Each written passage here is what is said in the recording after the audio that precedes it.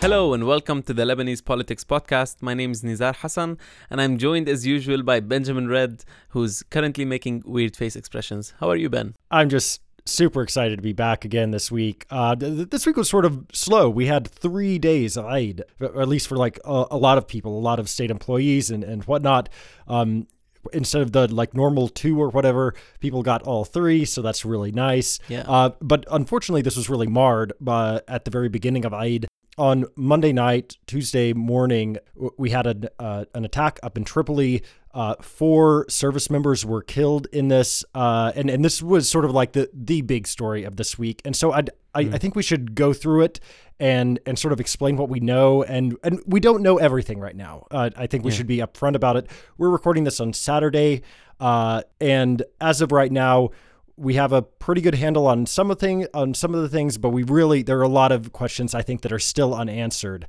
Yesterday, Friday, Interior Minister Riyad Al-Hassan came out and sort of like laid out, sort of like a timeline, walked the country through exactly what had happened. And so I think it would be a good idea for us to go through that very quickly right now. Yeah. On Monday night at around 11 p.m. Up in Tripoli, the assailant, it was a lone assailant, and he first off, he threw a grenade at the Sarai, the governmental palace in Tripoli, and then he headed off towards Mina, which is sort of like on the coastal area of Tripoli, where he opened fire on an internal security forces vehicle, fatally wounding Lance Corporal Jani Khalil and Private Yusuf Faraj. He then went towards the port, and then he opened fire again on an army vehicle this time, and he killed Private Ibrahim Saleh. And then he went up to the roof of a residential building. This building was then surrounded by the Army intelligence and the ISF's information branch. And he threw a grenade and opened fire, and First Lieutenant Hassan Farhat was killed. And then he retreated inside that very same building, breaking into an apartment on the 4th floor. And security forces raided the apartment. He tried to throw another grenade, but he was shot dead. This is all according to the Interior Minister, this sequence of events. And so we don't know exactly what all happened here, but we have some information on like the assailant as well.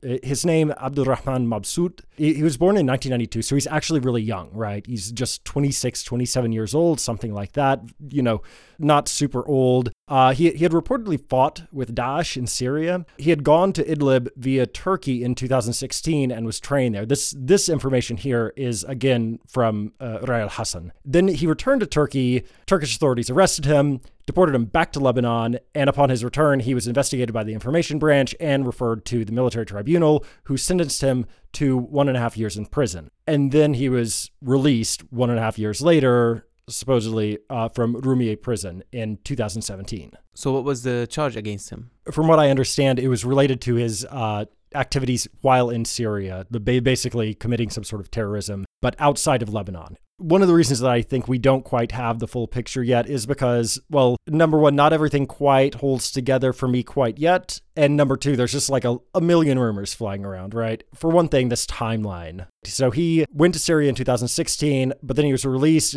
from Roumieh in 2017. But in that 2-year period, he was in Roumieh for 1.5 years. And so how much time could he possibly have spent in Syria? Well, half a year maximum, minus travel time, minus investigation and sentencing and, the trial, all of that stuff. I don't know. Did he even actually do anything in Syria? I don't know. Or on the other hand, there are all these rumors talking about how like maybe he was, somebody paid bail for him, various politicians, being accused of paying bail for him. So maybe he got out early. So maybe this timeline actually does make sense. But as of right now, at least I haven't seen the answers that really, make you think, oh, we know everything about this. And then there's also just, up in Tripoli, people were saying, well, how there was so much gunfire going on at the time. How could this possibly have been just like a lone, attacker? Yeah. And I don't know, maybe they have a point. So they were maybe suspecting that there were many people involved and then they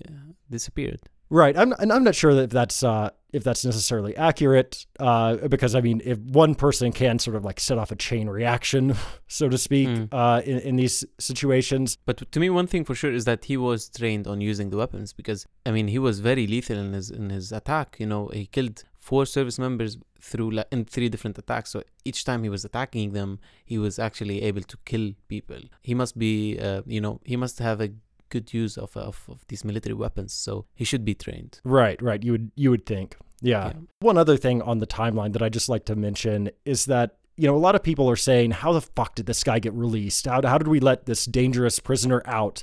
The implication being like, if somebody is locked up on terrorism charges, they should just be locked up forever, basically, regardless of any other circumstances. But to me, if this timeline is accurate and he was in Rumia for 1.5 years and was only in Syria for a short period of time before then maybe the problem isn't so much with the fact that he went to Syria and was already, obviously somewhat radicalized beforehand. Maybe the problem is with Rumia prison. Like, he clearly wasn't de-radicalized there. Yeah. So one thing that I would like to ask you about this, sort of like a larger question, I keep hearing the word terrorist, and that this was a terrorist attack. Do you think that this was a terrorist attack, Nizar? I mean, if you think of terrorism as a military strategy that is basically targeting civilians as a way of threatening states or to force states to take different positions on foreign policy or security policy or whatever, then no, because he was targeting security institutions. He was targeting military men and police. Although some civilians did get hurt as well. Yeah, right? But I'm saying like the main target, of the attacks. But on the other hand, if you think about it as, what was the purpose behind this, or what was the motivation of this person? It was to basically terrorize the society by targeting its police force and its military people in order to advance a certain, ideological project that considers this state and these institutions as the enemy. Yeah, I think that's a weak argument, though, right? Because then that could be applied to, Palestinians who carry out attacks against like Israeli soldiers or something, or they're trying to terrorize us through hitting them, that sort of a thing. And while it's sort of apples and oranges, right? Because one of them is occupation, one of them is not. It's still, to me, it seems like if we use the word terrorism here, we're sort of degrading, we're playing into this sort of like right-wing way of talking about terrorism and using it very, very loosely so that it can basically be applied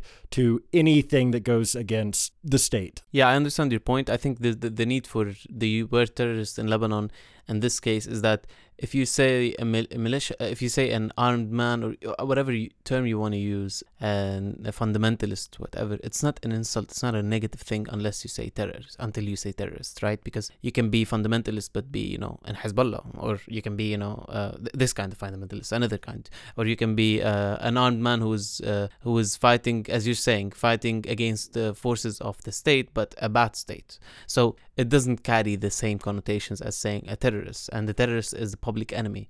So we need to use this. We need to find a term that means public enemy and establishes that we condemn the actions. Maybe that has more nuance than terrorist. But yeah, that's a good question. Yeah, and of course, all of this is not to like take away any of the respect or valor that those people who fought, those people who died in this incident have, or from this Palestinian guy Sabr Murad, for instance, who was shot by the guy while trying to help protect people from the attacker. Mm-hmm. Side note, he's Palestinian, even though his mother's Lebanese. So that's been like a big thing that a lot of people have been talking about, or a lot of people have not been talking about very pointedly, it seems. And we'll mention that again later.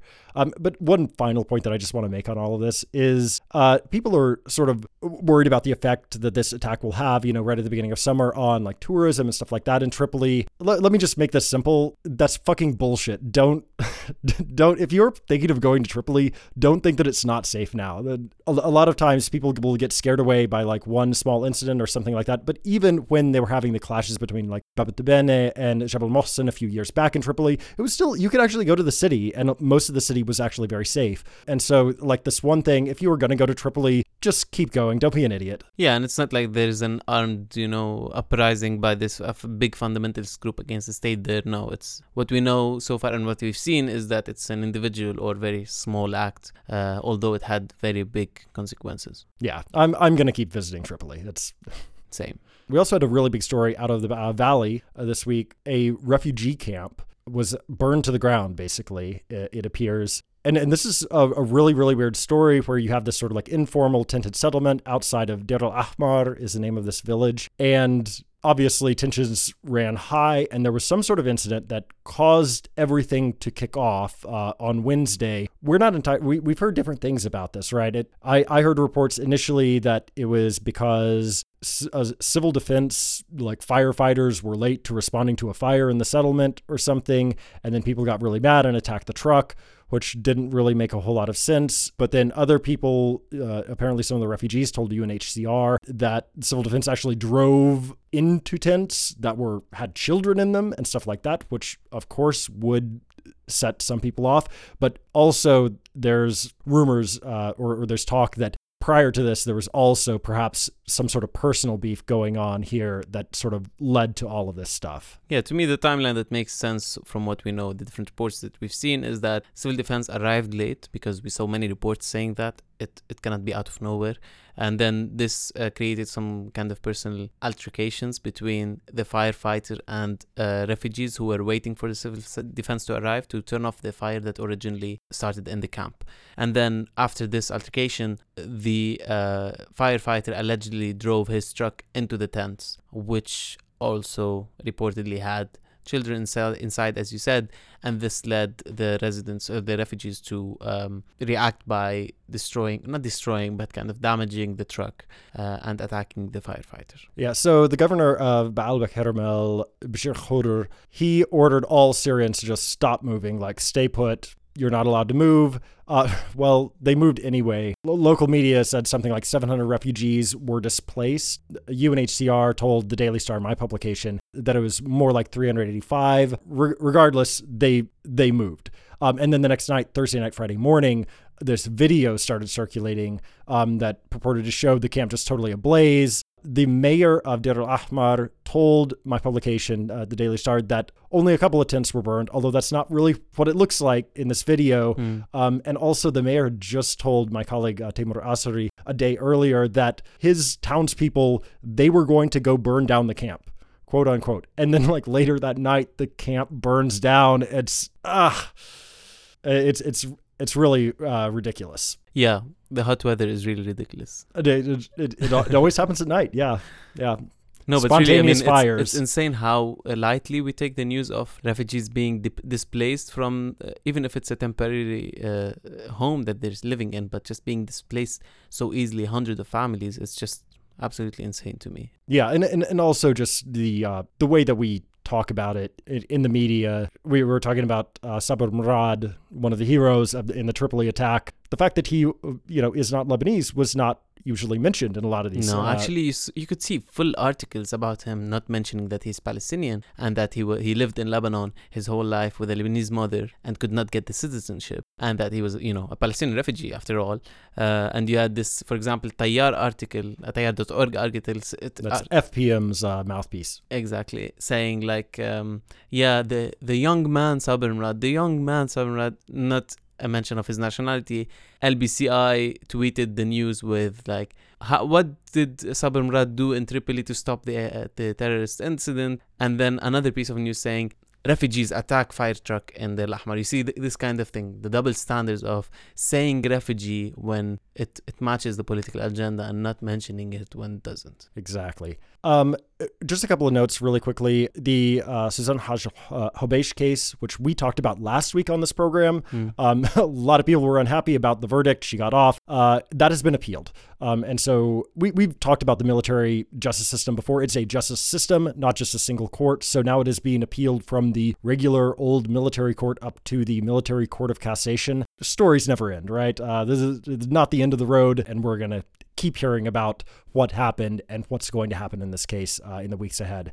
Also, Nizar Zaka, who is a Lebanese citizen who has been detained in Iran for the last 3-4 years, almost 4 years, I believe now. He is supposed to be released. The Lebanon's foreign ministry announced it this past Tuesday, and it looks like it could be, by the time you're listening to this on Monday, he actually could be free. And so that will be a resolution of a very a years-long story that has captivated a lot of attention.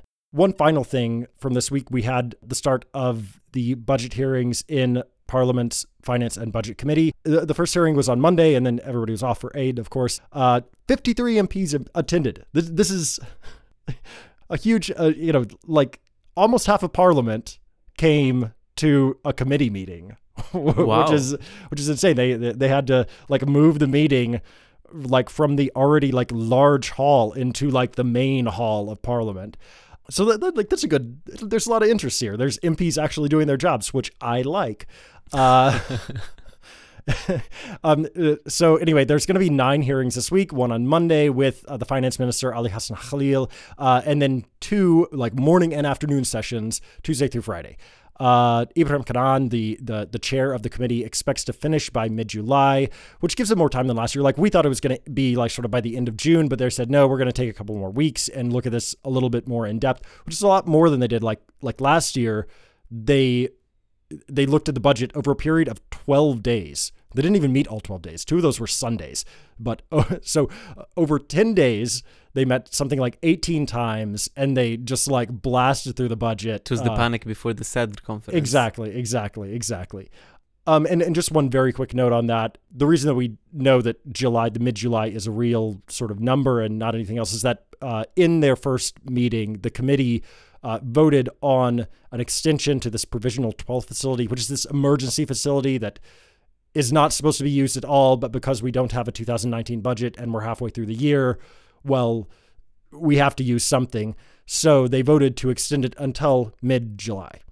And if you want to know more about this specific kind of procedure, you can check the episode on the budget where we explain how this works.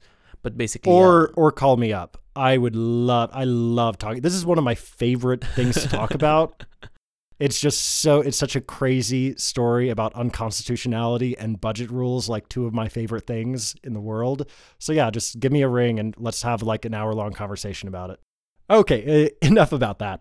Our main topic for this week. Yay! Is the Lebanese forces. We're going to do, I guess this is the 3rd party profile, right? Yes. We've done the Amal movement, we've done the Free Patriotic movement, and now we are doing the Lebanese forces. Yeah, so basically let's go through like kind of the history of the Lebanese forces, which basically most of it is during the war. This is how the Lebanese forces as a term came to be, and we'll explain that, and also how it turned into like a political party today, and how it rose to prominence in the civil war, and how it rose to prominence in the post-civil war Lebanon as a political party. Right. This is like they sort of went the opposite way of a lot of other parties as far as they started out as a militia and then became a political party, right? Exactly. This is one of the most interesting things about the Lebanese forces, as opposed to Kata'ib or the Progressive Socialist Party or the Syrian Social Nationalist Party, etc. This was not an ideological party that was created and then a militia was created to fight the civil war. It was the opposite.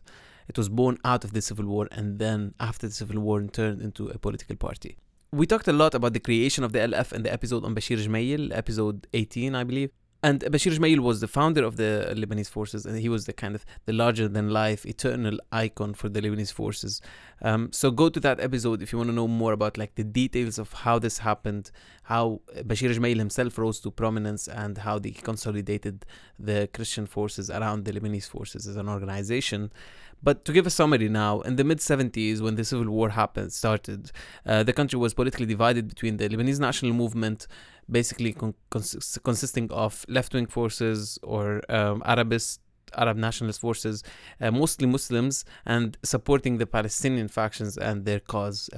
Lebanon had for 5 or 6 years had a lot of Palestinian armed activity in Lebanon after the 1969 Cairo Accord. And on the other hand, you had the Lebanese Front, which is a coalition of Christian right-wing political parties that were concerned about the Palestinian presence in Lebanon and opposed to the left-wing project carried by, Kamal Jumblat most prominently, but also the Lebanese Communist Party and other forces in that period of time. So there was a big ideological battle among, Lebanese factions, but also the Palestinian armed presence was a very, very major component there.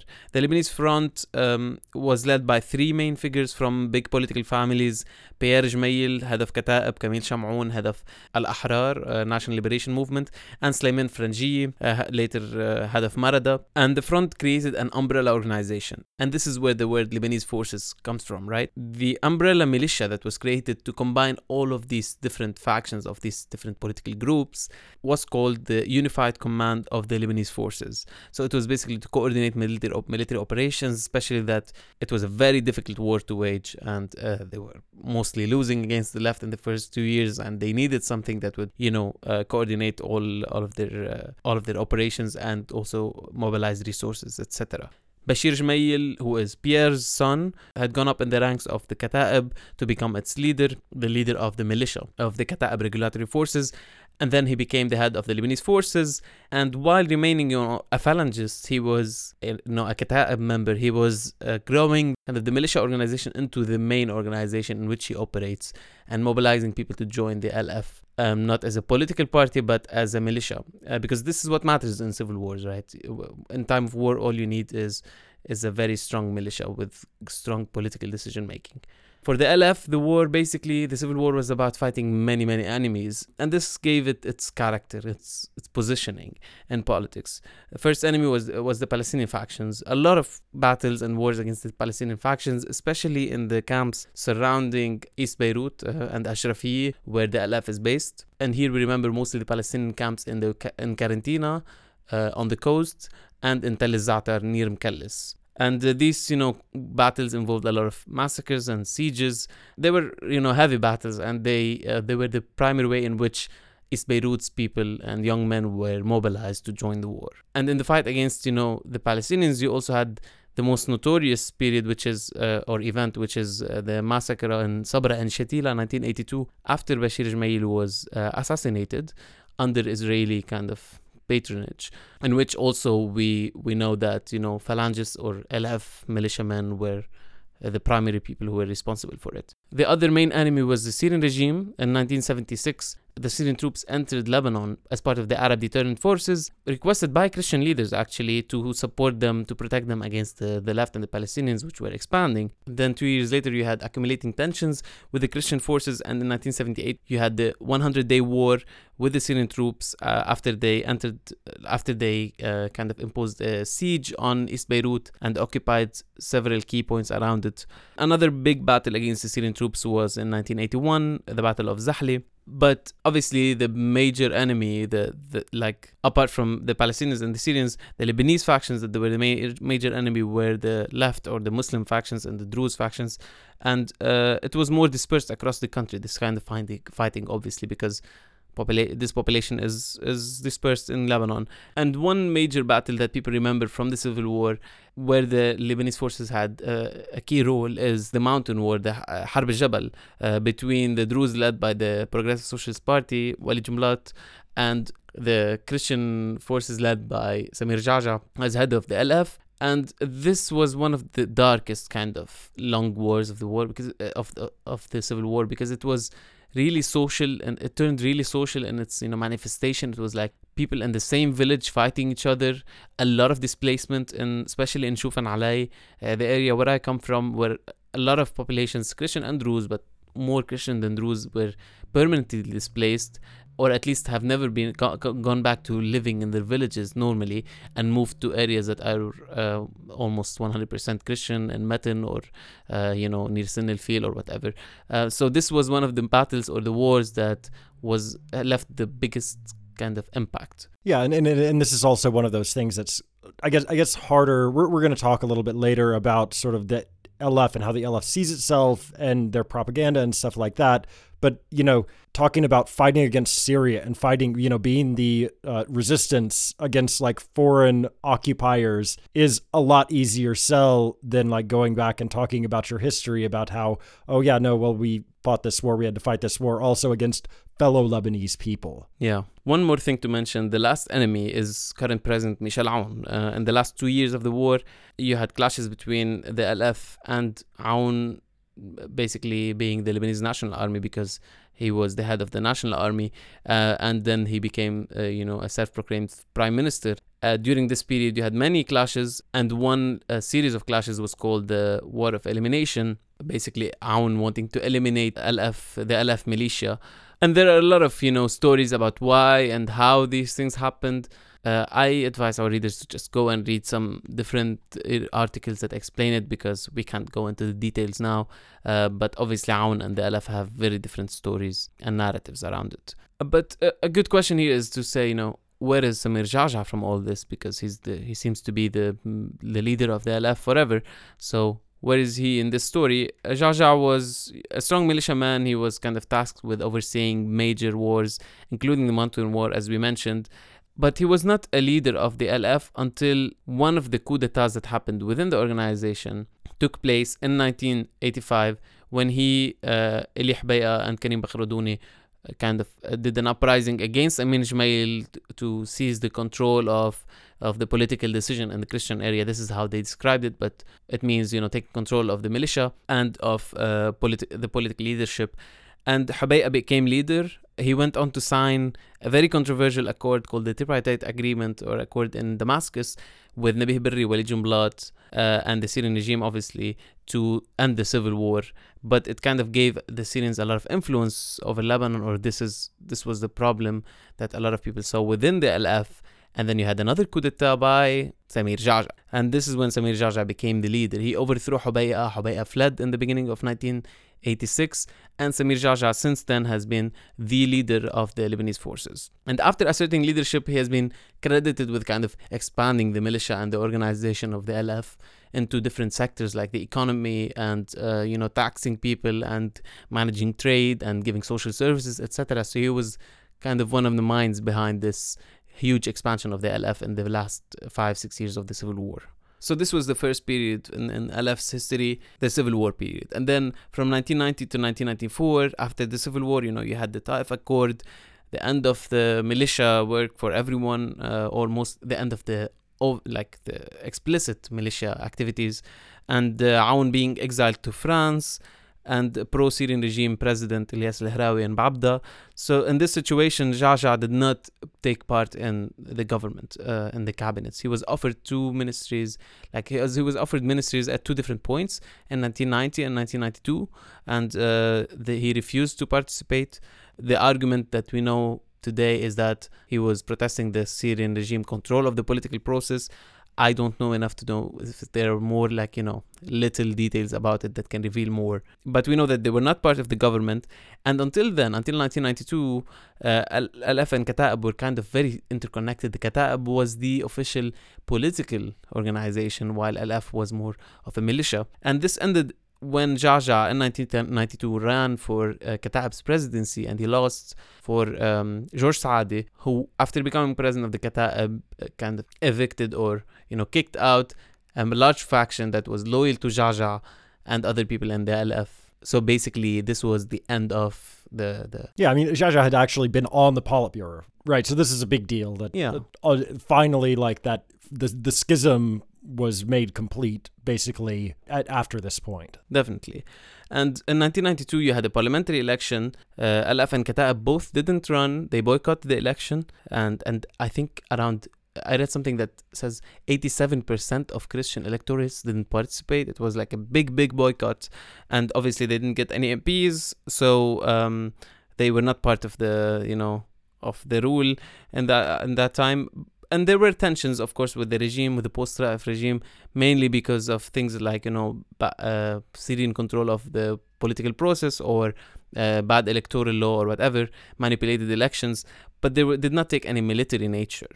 But in 1994, things turned in a really bad direction. We had the bomb in Zoo, in Sayyidat al-Najat Church, Our Lady of Deliverance, I think. This is how it's translated. And this bomb killed 9 people, 9 worshippers, and injured around 60. The government accused the LF of being behind it.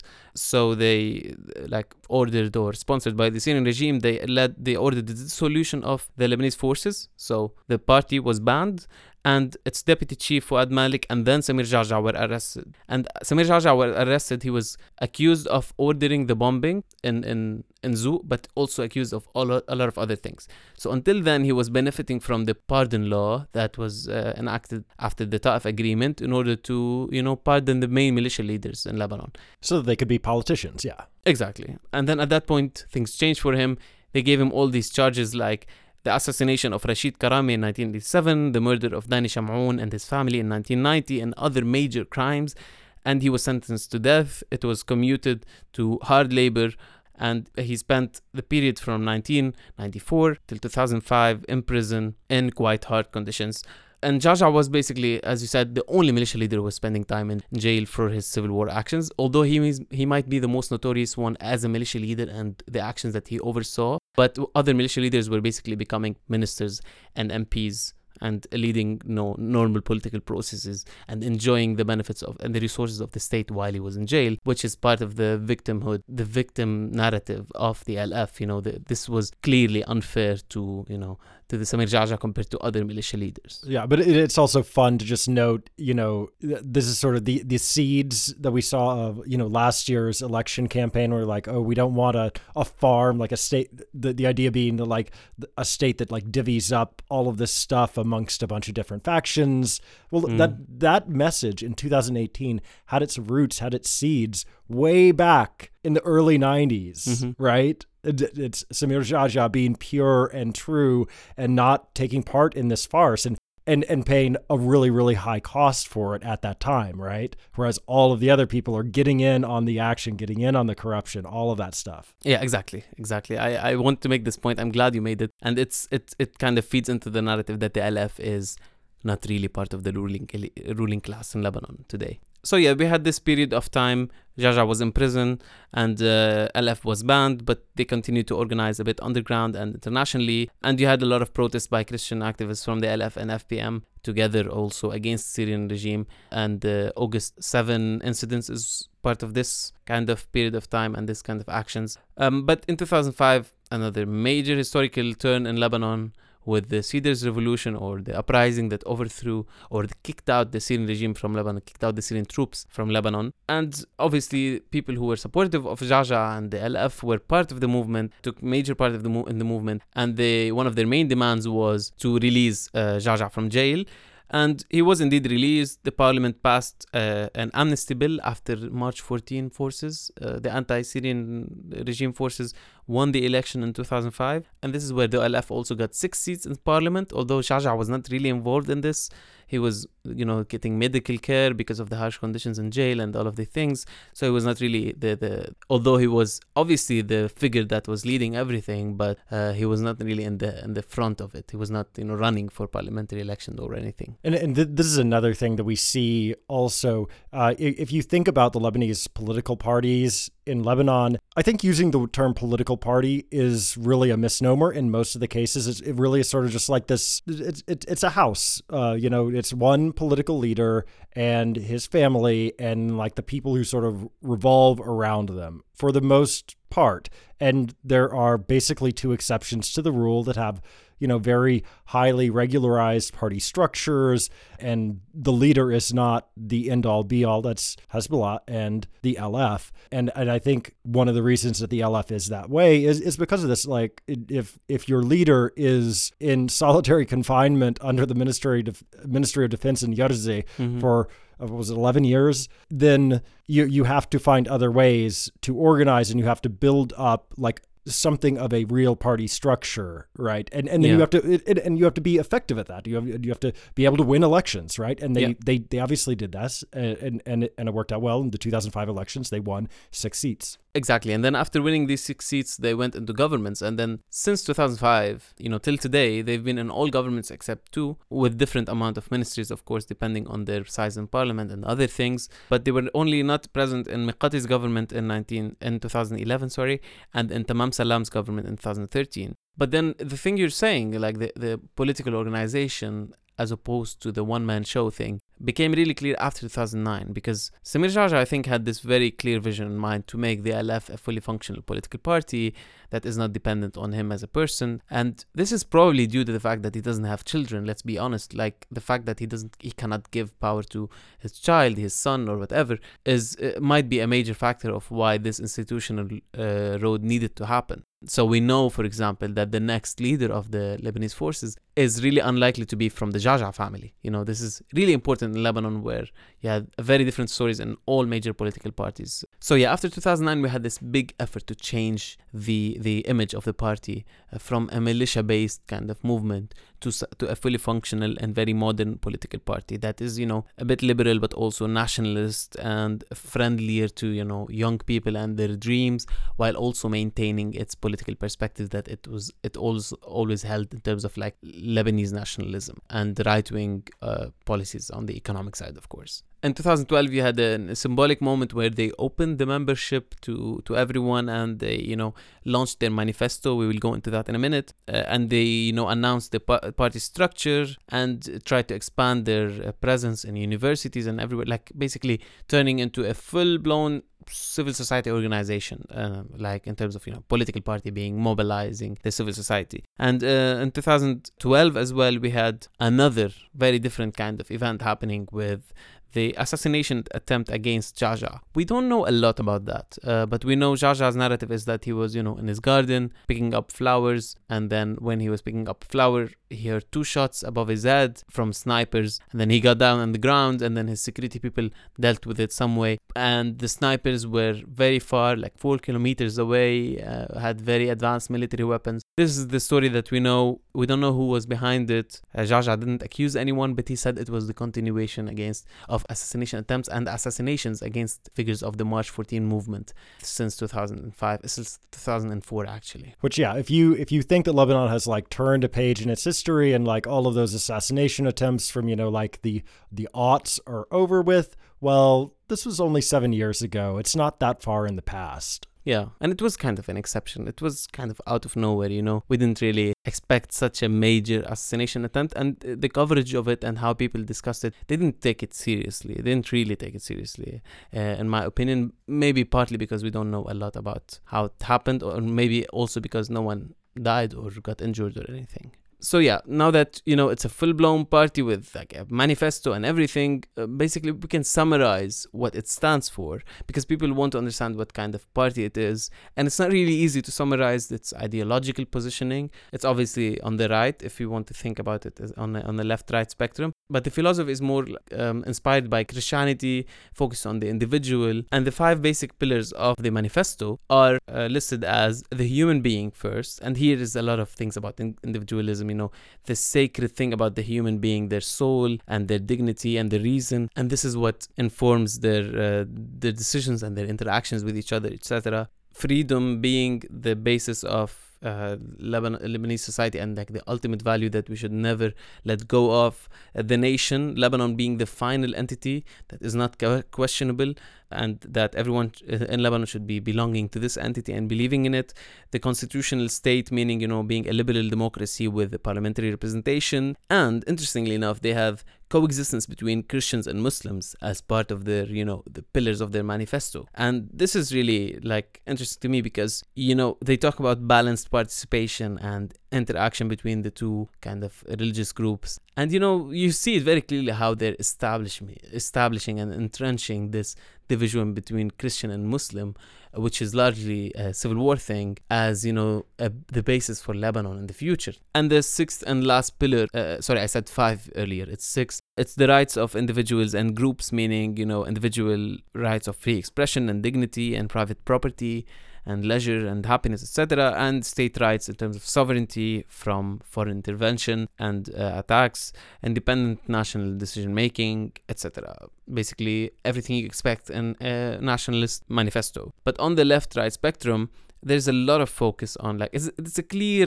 pro-capitalist kind of manifesto. Its support for the free market is very explicit. It says, I like this quote, it's just so indicative. It says, the success of any democracy is linked to the adoption of a free market economy, which plays the role of the mediator in the distribution of resources, creating the best environment for productivity. So for the LF, democracy and capitalism and free market capitalism are, two things that can only exist together, which is an interesting thing to mention so explicitly in the manifesto. And those interested, we will put the link to the manifesto. It's in Arabic, but you can translate it, copy it and translate it, whatever.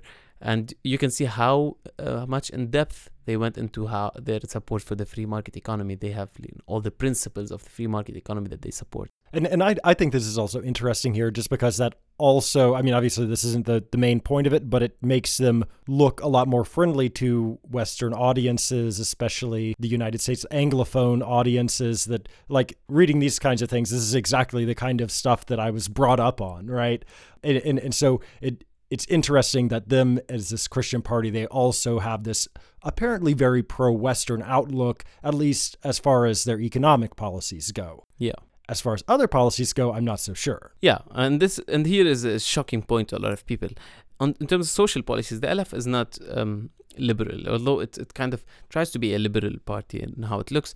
It's not really liberal. There's a study that will be published soon by the Lebanese Center for Policy Studies that I did last year, and we asked different parties the positions on social issues and all other kind of policy issues. And on social issues, the LF was the only party apart from Hezbollah that was against things like the women's quota in parliament and the minimum age for marriage, things that are considered, basic socially progressive actions in Lebanon today.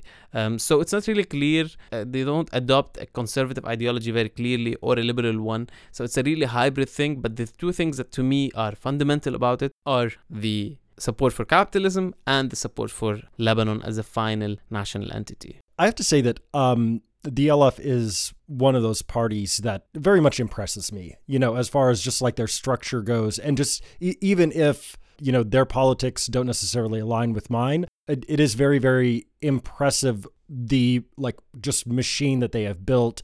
And it's, a lot of the people, especially at the higher echelons, are just very, very competent as well. In carrying this stuff out. It's obvious that Samir Jaja is a very, very smart man and a very, very effective leader. And it's funny to me because, and this sort of goes back to a point I made earlier, they're sort of like a mirror of a certain other party in Lebanon that is their biggest enemy. Exactly. The opposites are kind of similar in so many ways.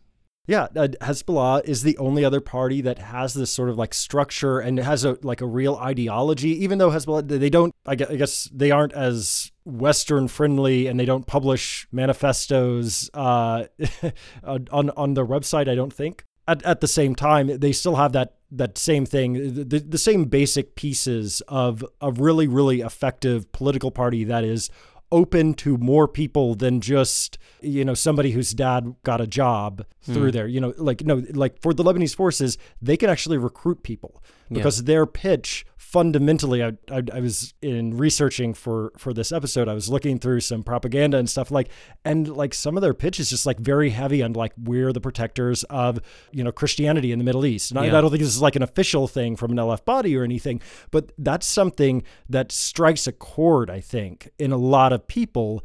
And it doesn't matter if your dad is an LF or whatever, if you're young growing up, it doesn't matter if you're getting a job from the LF or somebody else, that's going to strike a chord and maybe you're going to join them. And the same way with Hezbollah, right? Yeah, and another main thing is the political consistency that they put forward as one of their main sources of credibility, right? Because the fights that they used to have against the Palestinian kind of factions, because if you look at their participation in the civil war and then after the civil war till today, it's always first Lebanese nationalism that has been consistent, mostly aggressive towards foreign forces except for Israel, to which they were allies during the civil war, but opposition to the Syrian regime, which is always a prominent matter of division and political division in Lebanon today, for example, between formerly March 8 forces and March 14 forces. So this consistent kind of pitch against the Syrian regime, against Hezbollah, very strong opposition to Hezbollah, is, I think, their main source of political credibility. Because if you ask people why you're voting for LF, the first answer that I always get is, we need to vote for the only political force that is taking very, very strong stances against Hezbollah and is very committed to resolving the Hezbollah military presence issue as a matter of Lebanese sovereignty and the continuation of the Lebanese nation. And they're not going to sell out. If Samir Jaja spent 11 years not selling out in prison, he's not going to sell out now. He's not like almost every other Lebanese politician who's like, everybody thinks in the back of their minds, oh, if you pay them enough, then they'll switch their position on something. He won't. You can't. There's not enough money in the world, I don't think, that you give him to make him switch his position on in any of the fundamental tenets that he holds. Especially that the friends that he's made since he's been out of jail are the sources of money. We're like Saudi Arabia being a major sponsor today, and the United States and France being very close allies. These are the friends that Jaja made. So he knew how to put himself in a situation where he is the second biggest, like a relatively small political force regionally speaking, but he has strong allies who back him. And when needed in the electoral campaigns, we saw all of these resources being spent. The money comes from somewhere, we don't know where, but it's a well-funded political entity, and the leadership is sponsored by international forces. But obviously, so we're talking about a political movement that is reactionary in its and conservative and right-wing in a lot of ways, but on the Lebanese standards, it's modern and it's technocrats kind of oriented, bringing technocrats to ministers and MPs. So because we don't have this left-right political debate in Lebanon as the basis of political discussion, we see a lot of people saying, wow, the LF is doing a great job because it's bringing competent technocratic people to government. And when maybe this kind of political discourse changes to discussion of policies and their implications and ideology, we will see more and more critical perspectives on the LF as a right-wing party for the future. But today, the LF is still kind of considered the opposition, although it is in government because it's doing things a bit differently, and also because its counterpart, the Free Patriotic Movement, the big political opponent in the Christian sphere, is the new ruling Christian party. They have most of the big spots in all the big ministries that they could get. They got them. They decide who heads all of the major state administrations now that go to Christians or Maronites, and they have the largest representation and the biggest capacity to distribute resources and jobs through the state. So they are kind of now the ruling elite, and LF is the technocratic kind of opposition to that. At the same time, it is in the government because it wants to prove that it has this technocratic kind of competent, corruption-free record. Yeah, it's the resistance with an asterisk.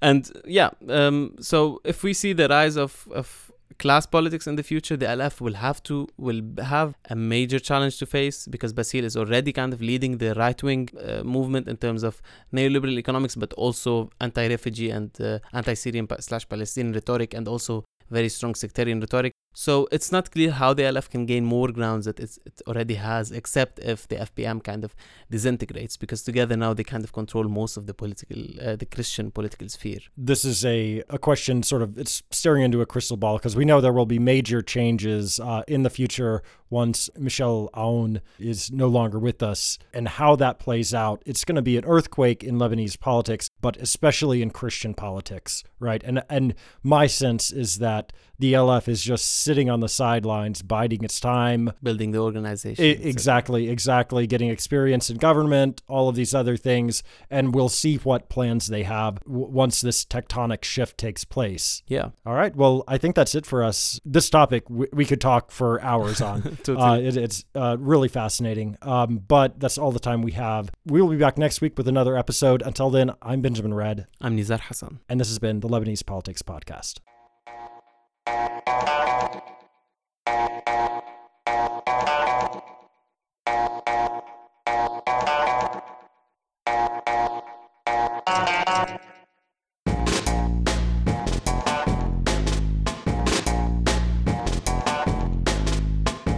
Lebanese Politics Podcast is brought to you by myself, Nizar Hassan, Benjamin Red, produced behind the scenes by Susan Wilson, and the music is by Omar El Fil.